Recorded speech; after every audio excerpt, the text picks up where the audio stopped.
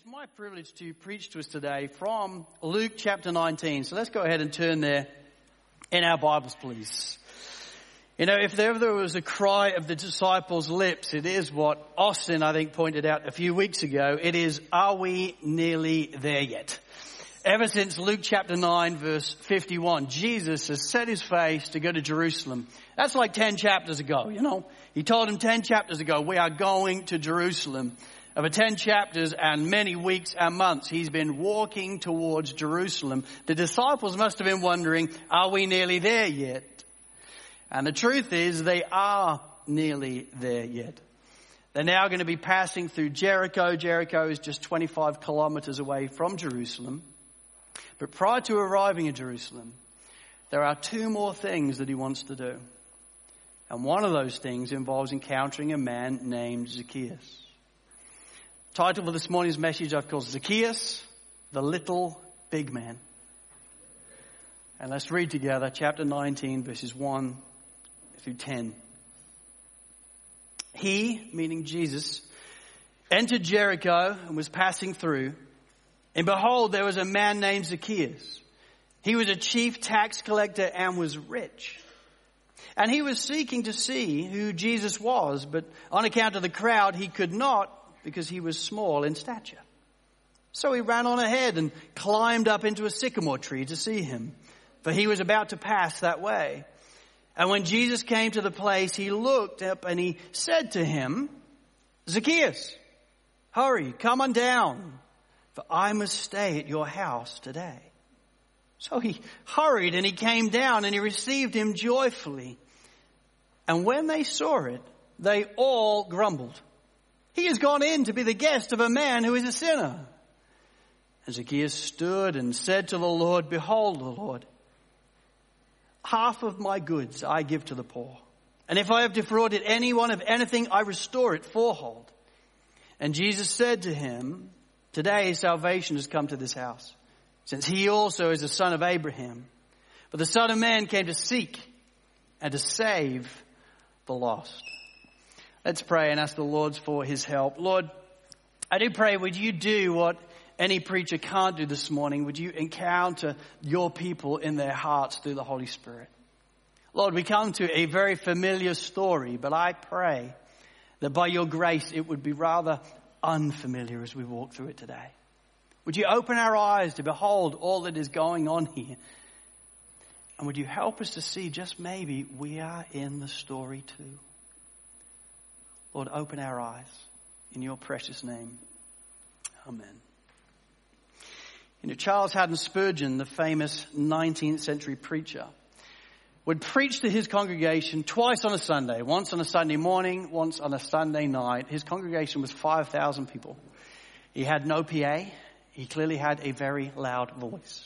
He knew everybody's name, and week after week he prepared two messages for his 5,000 strong congregation, one in the morning, one in the night. And then in the week, he would run a pastor's college. It's actually the pastor's college style that we base our Sovereign Grace pastor's colleges on. He was training these men to be preachers, and he was encouraging them to watch not only their doctrine, but their lives as well. And one of the famous features of this pastor's college was that Charles Haddon Spurgeon had what he would call the question oak. It was a large oak tree that was in Spurgeon's estate. And in good weather, he would gather all of his students on a Friday afternoon, and he would allow them an opportunity to ask him any question that they wanted. That's why it's called the question oak. And then he would pick one of them to do an ad hoc sermon on a topic of his choosing. He was an extremely good preacher. Imagine that, pointing at you. And okay, you've got 2 minutes to think about it, and then I want you to preach on this. Well, on this given day, a rather infamous moment, he looks at one of the students on this memorable occasion right by the oak tree and says, all right, I'm choosing you. You've got 2 minutes. Prepare. Zacchaeus. Well, this guy sits there. He's like, okay, what am I going to say to these students? What am I going to preach to God's word from Zacchaeus? And he was a rather mischievous young man. So he thought about it for some minutes. He then arose and he said, Zacchaeus was a little man, and so am I. He then ran up the tree. He ascends the tree. He climbs this tree in Spurgeon's garden, and he stands on the top branch of the tree and he says, Zacchaeus was up a tree. So am I. And then he jumps down from the tree to everybody's applause and laughter and says, Zacchaeus came down, so will I. They were his 3 points. And Charles Haddon Spurgeon is just clapping and laughing. It's kind of what boys do. I can see you're not as impressed. But when boys gather together, particularly ministry guys, this type of thing is quite amusing to us. And so they were laughing, they're joking. They're like, man, you smashed it. That was hilarious. I learned nothing, but thank you so much. They just thought it was amusing that this man would climb the tree and then jump down pretending to be Zacchaeus. You see, Zacchaeus' escapades, they do make for a fun story, do they not? A small little man running up a tree, perched there like a parrot. It is the stuff of humor and the stuff of, well, children's songs as well, is it not? For those of you that have grown up in church, you will have songs about Zacchaeus stuck in your head. There was one stuck in my head all week as I prepared this message. Zacchaeus was a very little man, and a very little man was he. He climbed up in a sycamore tree for the Lord he wanted to see. You know, these type of things get stuck in your head when you're a kid. And so you start to preach on these topics and all you can remember is Zacchaeus was, and you think you've got to get out of that so you can try and serve God's people. You know, there's no doubt that Zacchaeus is a humorous story, and I think it is okay to have fun with this story and enjoy it. It is certainly written in a fun and enjoyable manner. But we must also remember that behind the humor, there is also a very serious story here taking place. This would be the last encounter with someone that Jesus would have before entering Jerusalem for the final time. Jesus in Jerusalem would give his life away as a ransom for many. But prior to that, there is one more individual he wants to engage with. Zacchaeus. And as he engages with Zacchaeus, it's important that we recognize that even behind the humor, there is a man's life that is being completely changed and transformed by Jesus here. And it's an amazing story when you just see it for what it is. See, in chapter 8, verse 25, Jesus has already said that it is easier for a camel to go through the eye of a needle than for a rich man to get into the kingdom of God. He's saying, listen, it would take a miracle for any rich man to get into the kingdom of God. It is easier for you to squeeze a camel through the eye of a needle. Well, one chapter later, we have a very rich man named Zacchaeus. And what Jesus is trying to help us see here is what is impossible with man is possible with God. He can save both poor people and rich people alike. And right here we see a man's life who is completely changed and transformed through the ministry of the Lord Jesus Christ himself. And if we pay attention carefully, what you realize is this story is about us as well. And in all truth, for our lives this morning, we need to understand that just like with Zacchaeus, we too have 10,000 reasons to praise. We may think of his story as just mildly amusing and something of kids' stories. But when you pay attention, you realize his story, although details may be different, is just like yours. And it's a miracle. 2 points then this morning. Number one, the encounter attended. We're going to tour through the story together. And then number two, the encounter applied. But really just one hope. It's the hope that we would see that just like with Zacchaeus, we too have 10,000 reasons to praise. Number one, the encounter attended. And what an encounter it is. And we are introduced to this encounter in verses 1 through 3. Let's read it together. He says, he entered Jericho and was passing through, obviously on the way to Jerusalem. And behold, there was a man named Zacchaeus. He was a chief tax collector and was rich. And he was seeking to see who Jesus was, but on account of the crowd he could not because he was small in stature. You know, from a tax collecting perspective, Zacchaeus had it made. This man is loaded. There are three major places in Rome at this time, or in Judea at this time, overseen by the Romans. Three major places, they're all inland, where you could earn a killing. Capernaum, Jericho, and Jerusalem. They were the three big centers. If you were going to collect taxes and you wanted to be wealthy off the back of that, you want to get a gig at one of those places. Well, Zacchaeus has got not only a gig at Jericho, he is the chief tax collector. He is the top of the Amway tree here. This guy has got it all going on. He is overseeing all the other tax collectors, and as a result, he is very wealthy. See, Jericho has a commanding position at the crossing of the Jordan River. And so it sat at a very strategic point on a trade route between between the east and the west of Jerusalem. Everybody would pass through this, and of course as they passed through, he'd be there collecting taxes. Likewise, Jericho was very wealthy in its own right. It was the center of a good deal of local wealth, fueled by the great palm forests and balsam groves. So Zacchaeus is a wealthy man. He is a kingpin tax collector of it all. He has all got it going on, and he is filthy, disgusting rich. However, that has come at a great price for him. And that great price is the reality that he is hated by his own people. See, he is a Jew, but the Jews hate him. They can't stand him, and they can't stand him because he is a tax collector. See, let me tell you a few things about tax collectors. First of all, tax collectors were known to be the thieves of the day. When you got charged taxes by a tax collector, that tax collector would not only receive what was owed to the Roman government, but they would take as much profit from themselves as they could squeeze out the individual. They were renowned for their corruption. They were renowned for their extortion and dishonesty. As a result, they were so renowned to be thieves that even as Jews, they were excommunicated from the synagogue, excommunicated in effect from the very people of God. No one as a Christian, as a Jew, wanted anything to do with tax collectors. They were classed as Gentiles. And to make it worse, they were not only thieves, they were also traitors. They were working with the Roman Empire. They were working with a superpower that had suppressed and oppressed the people of God in Judea. So this is a man as a chief tax collector who was very rich but very despised. No one liked him. No one wanted to be with him. No one would even want to talk to this individual. He was a highly unlikely candidate for the kingdom of God. But he was no match for the grace of God in the end. Well, this man, he has heard that Jesus is going to be passing through town. It doesn't explain why he wants to see him, but he does.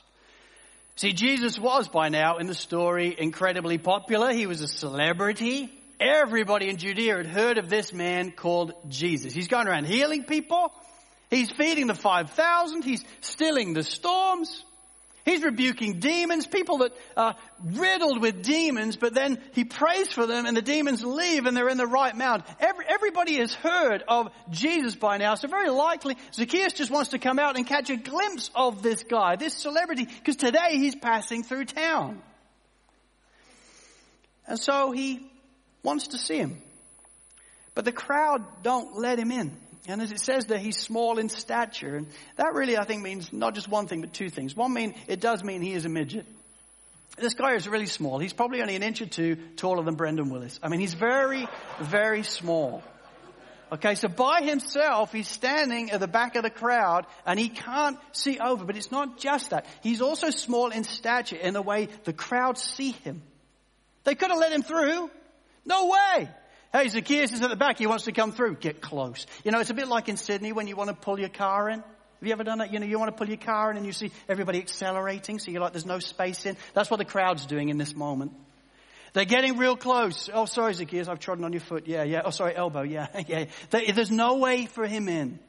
The crowd is thick. Jesus is coming. He cannot get in. He is small in stature. He's a midget and they ain't going to let him pass through. Well, Zacchaeus didn't become a chief tax collector just by no wits. He was a clever man. And so he spots a sycamore tree, and so he goes towards it. Verse 4 says, so he ran on ahead and climbed up into a sycamore tree to see him, for he was about to pass that way. There was a giant sycamore tree that Zacchaeus put his eyes on. Sycamore trees are about 10 to 12 meters high. They have a short trunk of very wide branches, and so they are, in effect, easy to climb. You can easily shimmer up and then get onto the branches and get over. And so that's what Zacchaeus does. And there he sits, perched like a bird, waiting for Jesus, but completely alone like a tax collector. No friends. Despised by everybody. It's probable that he even did it discreetly so the crowd wouldn't throw stones at him or try and pull him out the tree or anything. So he's sitting there alone, likely like an orphan, peering out of an orphanage, seeing what's going on outside. There he is, sitting in a tree. And then Jesus comes past. And it's then that the incredible really does happen. Look at verse 5 and 6. It says, and when Jesus came to the place, he looked up and said to him, Zacchaeus, hurry and come down, for I must stay at your house today. So he hurried and came down and received him joyfully. Oh my, what an incredible and remarkable scene this is it not? I mean, firstly, he knows his name. How does he know his name? It doesn't look like they've ever met before. But Jesus looks into the tree at just the right time and he sees somebody he has known before the foundation of the earth. And he says, hey, Zacchaeus. He calls him by name. How does he know his name? Here's how he knows his name. Because this is God incarnate.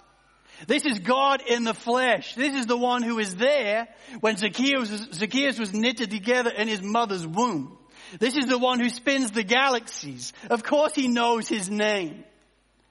And so he calls him by name, Zacchaeus. And then he says, Zacchaeus, I must stay at your house today. Why not, Zacchaeus? I would like to. Zacchaeus, if you haven't got much on, I'm wondering. No, Zacchaeus, I must stay at your house today. Why must he stay at the house today? Well, he must stay at the house today because this moment has been ordained before the very foundation of the earth. Before the earth was even on the axis, the crossing of their lives at the sycamore tree was a work of divine providence and sovereign grace. Before the world even existed, God had ordained that Zacchaeus would be a man that would be a child of God. He predestined him for adoption into the very family of God. Their lives prior to this moment had been profoundly separate. But before the foundation of the earth, he had planned that on this day, he would walk past this sycamore tree and call his name. Zacchaeus, come on down. I must stay at your house today. Well, the crowd's response is kind of what you would expected. They grumble, as you see in verse 7. You are kidding me. I mean, for a start, I didn't realize you were stopping over. And secondarily, if you're going to stop over, why him? No one likes him. He rips off your people. See, as far as the crowd was concerned, he's like the Darryl Maguire or the Eddie Abid of the day. Pick somebody else. Pick somebody less shifty. But Jesus wants Zacchaeus. And Zacchaeus is filled with joy because Jesus is coming to stay with him. Kent Hughes in his commentary says it this way. He says the glad leap with which Zacchaeus left the tree, twigs and leaves flying, may have revealed to Zacchaeus himself, as it no doubt did to the bystanders, what it was that he had been dimly wishing for all along. From here on, apart from the crowd's muttering, he has gone to be the guest of a man who is a sinner. There was only joy for Zacchaeus. Pure joy. And so there was. This is Jesus. This is the one that he had heard so much about. This is the one who is famous all around Judea. And he knows my name. And he wants to come and stay at my house. He is skipping out of that tree. He descended with great speed. And he invites Jesus, come now and be with me.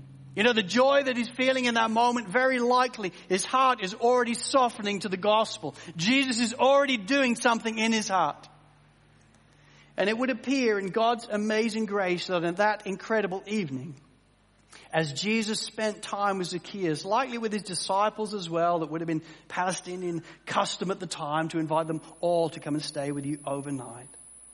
It would appear that sometime in that evening, as Jesus is talking to Zacchaeus, that his life was completely changed and transformed by the living work of Jesus Christ himself. Isn't it wonderful?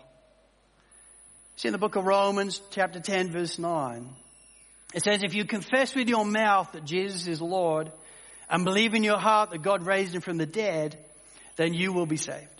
It's a promise to all mankind. If you confess with your mouth that Jesus is Lord, if you make him the king of your life, No longer living for yourself and no longer living for what you can get out of the world, but realize He's the Lord. He's the King. That's why He knows your name. And believe in your heart that God raised Him from the dead, i.e. that He died in your place and then God raised Him from the dead. He means He's your substitute. If you confess with Jesus that Jesus is your Lord and Savior, then in that very moment you will be saved. You'll be forgiven of your sin. You'll be redeemed by the Father. You'll be adopted into His family and heaven will be your home. Well, that's exactly what Zacchaeus appears to have done on this very evening.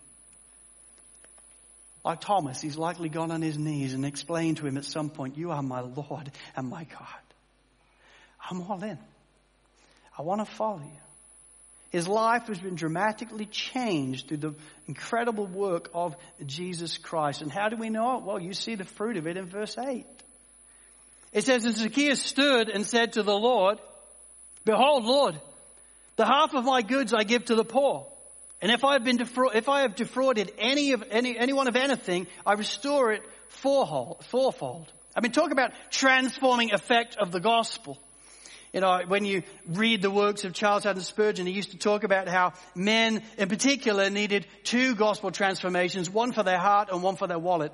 And it's mischievous, but he's trying to say, you know what, it's so easy. People say, oh, I take you as a savior. And then you start talking about money and they're like, well, I want to keep all that. You know, he's explaining in a mischievous way that when people are truly affected by the gospel, it affects all of your life, including what you own. Well, Zacchaeus is exhibiting that fruit in spades, is he not?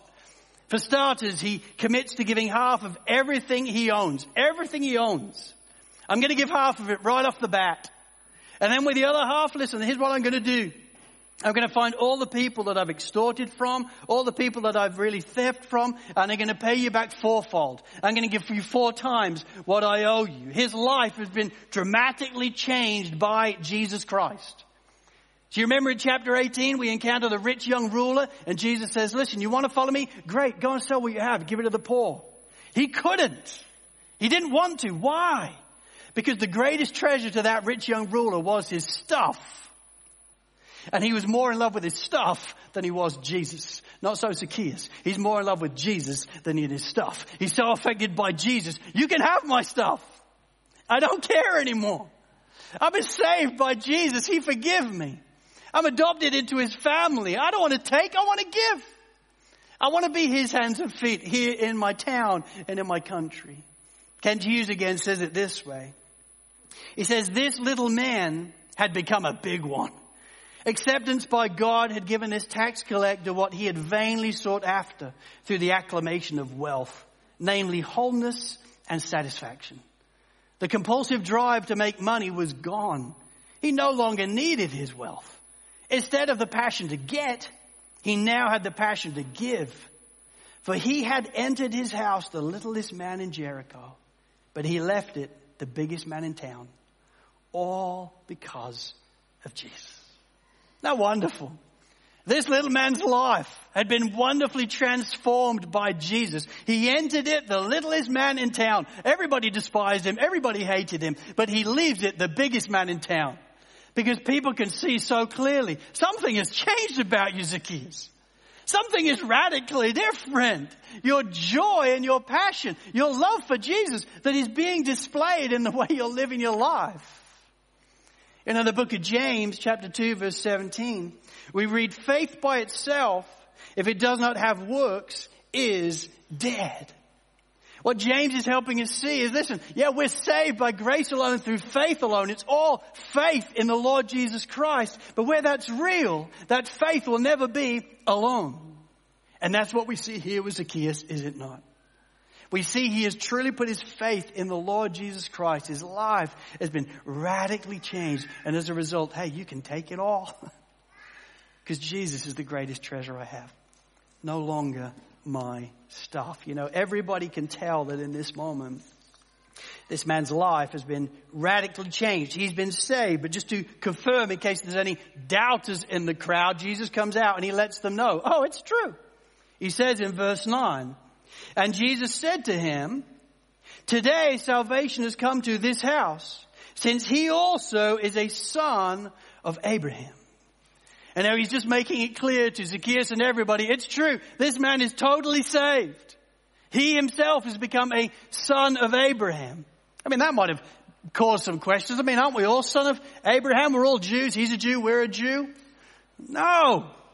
Galatians 3 verse 7. Know then that it is those of faith who are the sons of Abraham. True sons of Abraham are sons of faith. They're faith. They're people that believe in the Lord Jesus Christ, that He's the Lord and Savior of their lives. We're not talking about just ancestry here. We're talking about faith. And that's Zacchaeus. He has that faith. Just like Abraham had that faith. He's become a true son of Abraham. He is saved. And then in verse 10, Jesus in a very wonderful way, just in shorthand, explains to us His divine mission, what it is that He's doing even now and will always do. He says in verse 10, for the Son of Man came to seek and to save the lost. That's the last encounter that Jesus has with anybody prior to entering Jerusalem. And He tells them, that's why I've come. To seek and to save the lost. We see it with Bartimaeus in chapter 18, a blind man who is exhibiting profound poverty. He has nothing go for him. He was lost in blindness and poverty. But in a moment, Jesus saves him. Boom! His eyes are opened and he rises and goes forth and follows Jesus. Now we see it with Zacchaeus, a man who is lost in wealth and corruption. He is totally the other end. He's not blind. He's not in poverty. He is stinking rich. But boom, Jesus encounters him. And in a moment, the camel of his life is passed through a needle. And he puts his faith in the Lord Jesus Christ. And this rich man enters into the kingdom of God. For Jesus has indeed come to seek and save the lost. And my friends, aren't you glad He did? Because it's how we all got here too. Each and every one of us. We're only here because in His grace, He has called our names. Just like Zacchaeus, we too have 10,000 reasons to praise, do we not? Just like with Zacchaeus, we were dead in our transgressions and sins. We were uninterested in the Lord. We were getting on with our lives. We were at enmity with God, seeing other things that we wanted to build in our lives, things that we were way more passionate about than anything to do with Jesus. But at some time in our lives, a moment of curiosity that even that, you look back in the Bible and realize even that was the Lord starting to draw you to Himself. At some point in your life, you have started to have an interest, and then at just the right time, Jesus walked through your life, entered into your sycamore tree, and called your name. And it's the only reason why you're here. Because at just the right time, even though you were far away from Him, your paths crossed. Because before the foundation of the earth, He chose your name. And then at just the right time, He called your name. You may not have been up a sycamore tree at that time, but it doesn't matter. At some point, He interacted with your life and called your name. Julie, Michelle, Christina, Mike. Just the right time, He's come in and called your name. And my friends, if He hadn't called your name, you would not be here.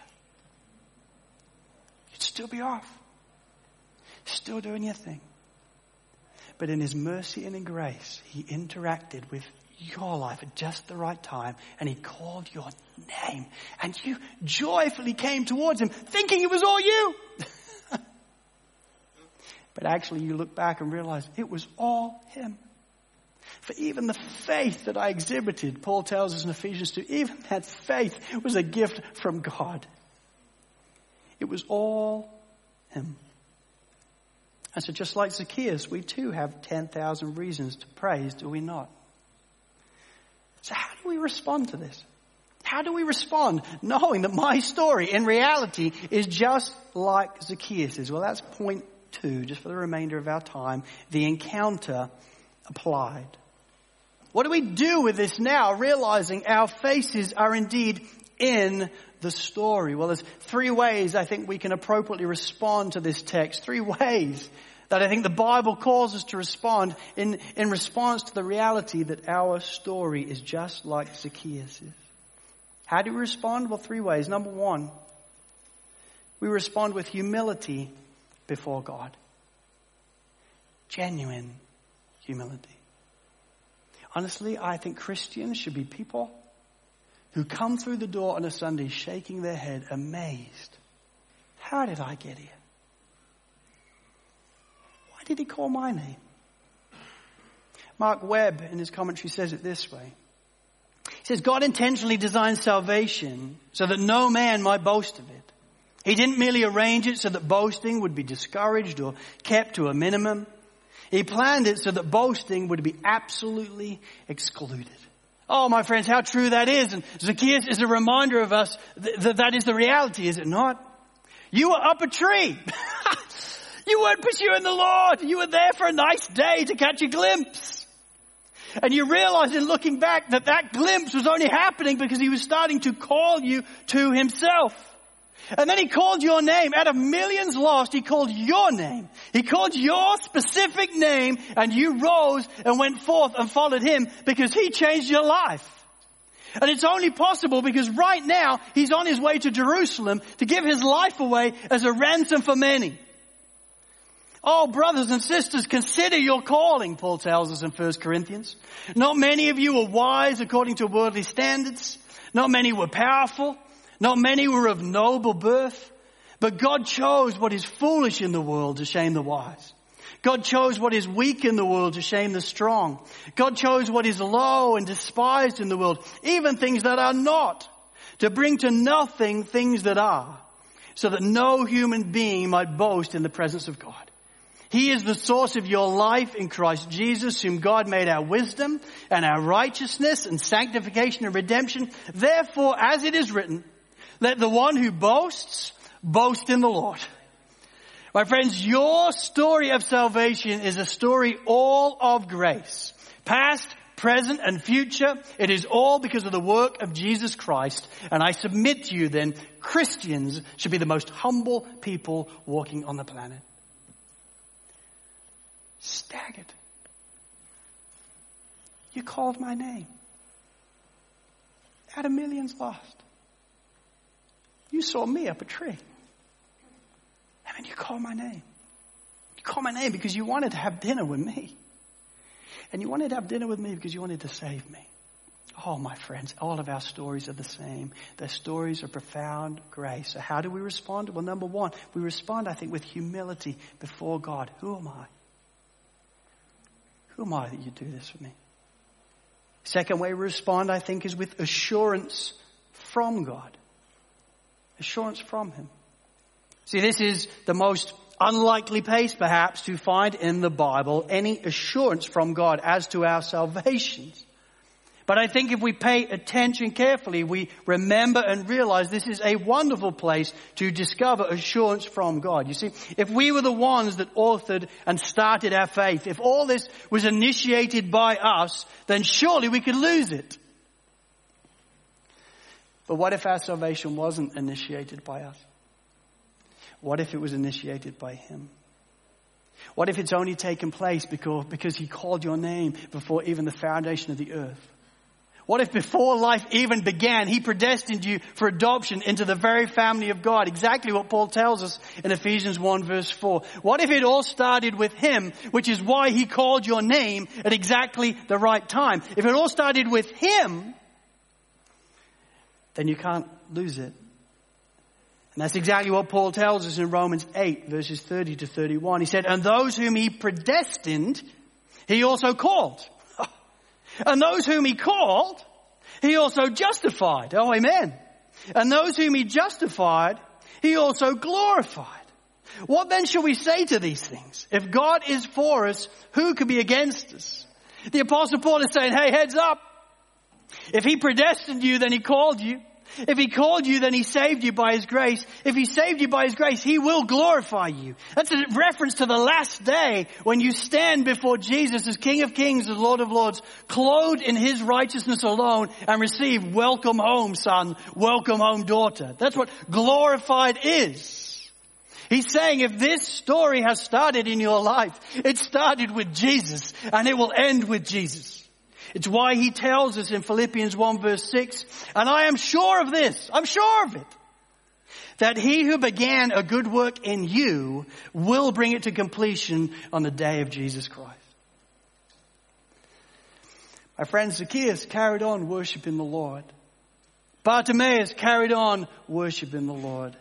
My friends, if he called your name, you will carry on worshiping the Lord. One day you will stand before him, complete, glorified, and you will be able to declare, it was him that held me fast.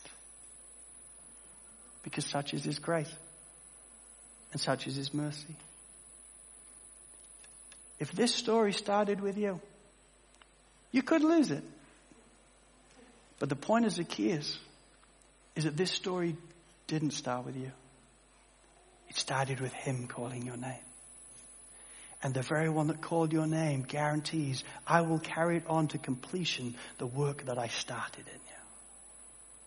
We respond then to this story, I think, with humility before God and assurance from God.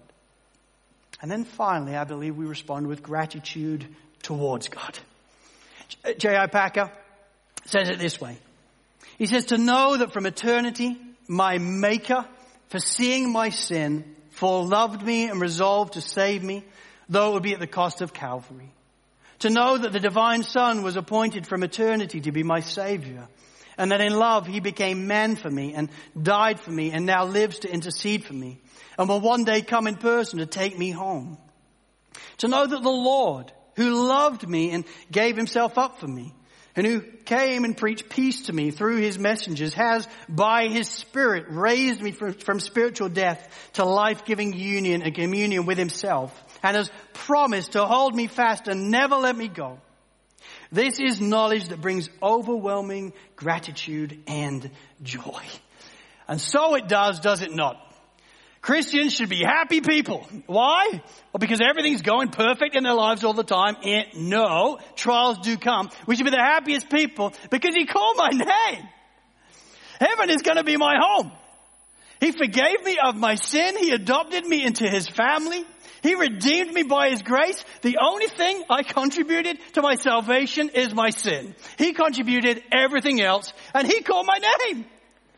We should live, I think, not only humbled by his grace, but ecstatic that it's actually true of us. Gratitude, I think, should be our theme. Zacchaeus, ever so clearly in these verses, he, after interacting with Jesus and giving his life to Jesus, was so amazed that he offered his entire life as a living sacrifice in response to what Jesus Christ had done. That's why he gave everything away. He's just like, I'm all in, whatever it takes. You can take my money, you can take my time, you can have all my joy, because I'm joyful, I'm amazed. And my friends, if we are wise, we will realize that he deserves the same from us. He's given it all for us. He who was rich became poor for us, so that while we were poor, we may become rich in his grace. Amazed at all that he's done. Amazed that he's called your name. Amazed that heaven is your home. My friends, just like with Zacchaeus, we too have 10,000 reasons to praise, do we not? This isn't just a humorous kid's story that we tell our kids and we laugh about here how he was just 1 or 2 inches bigger than Brendan Willis. If we don't just stop there. But we realize this is a wonderful interaction of grace with Jesus and a man who is stinking rich. But at the right time, their paths crossed. And he called his name. And he saved him. His story is just like ours. The very fact that you live in Sydney makes us in like the top 0.1% of the richest people in the world. Statistically, it is harder to pass a camel through the eye of a needle than save you. But Jesus isn't about statistics. He's about miracles. He called your name. What is impossible with man is possible with God. So may we be humble. May we be assured. And may we be grateful to the day we die. Let's pray.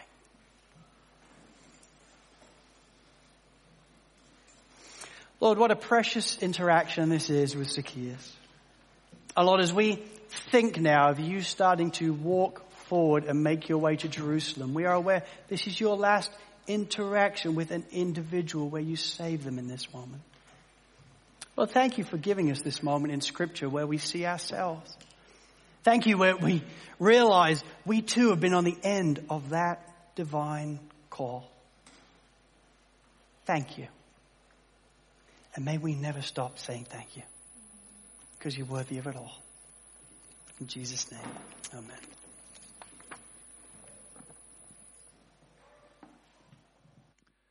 Well, church,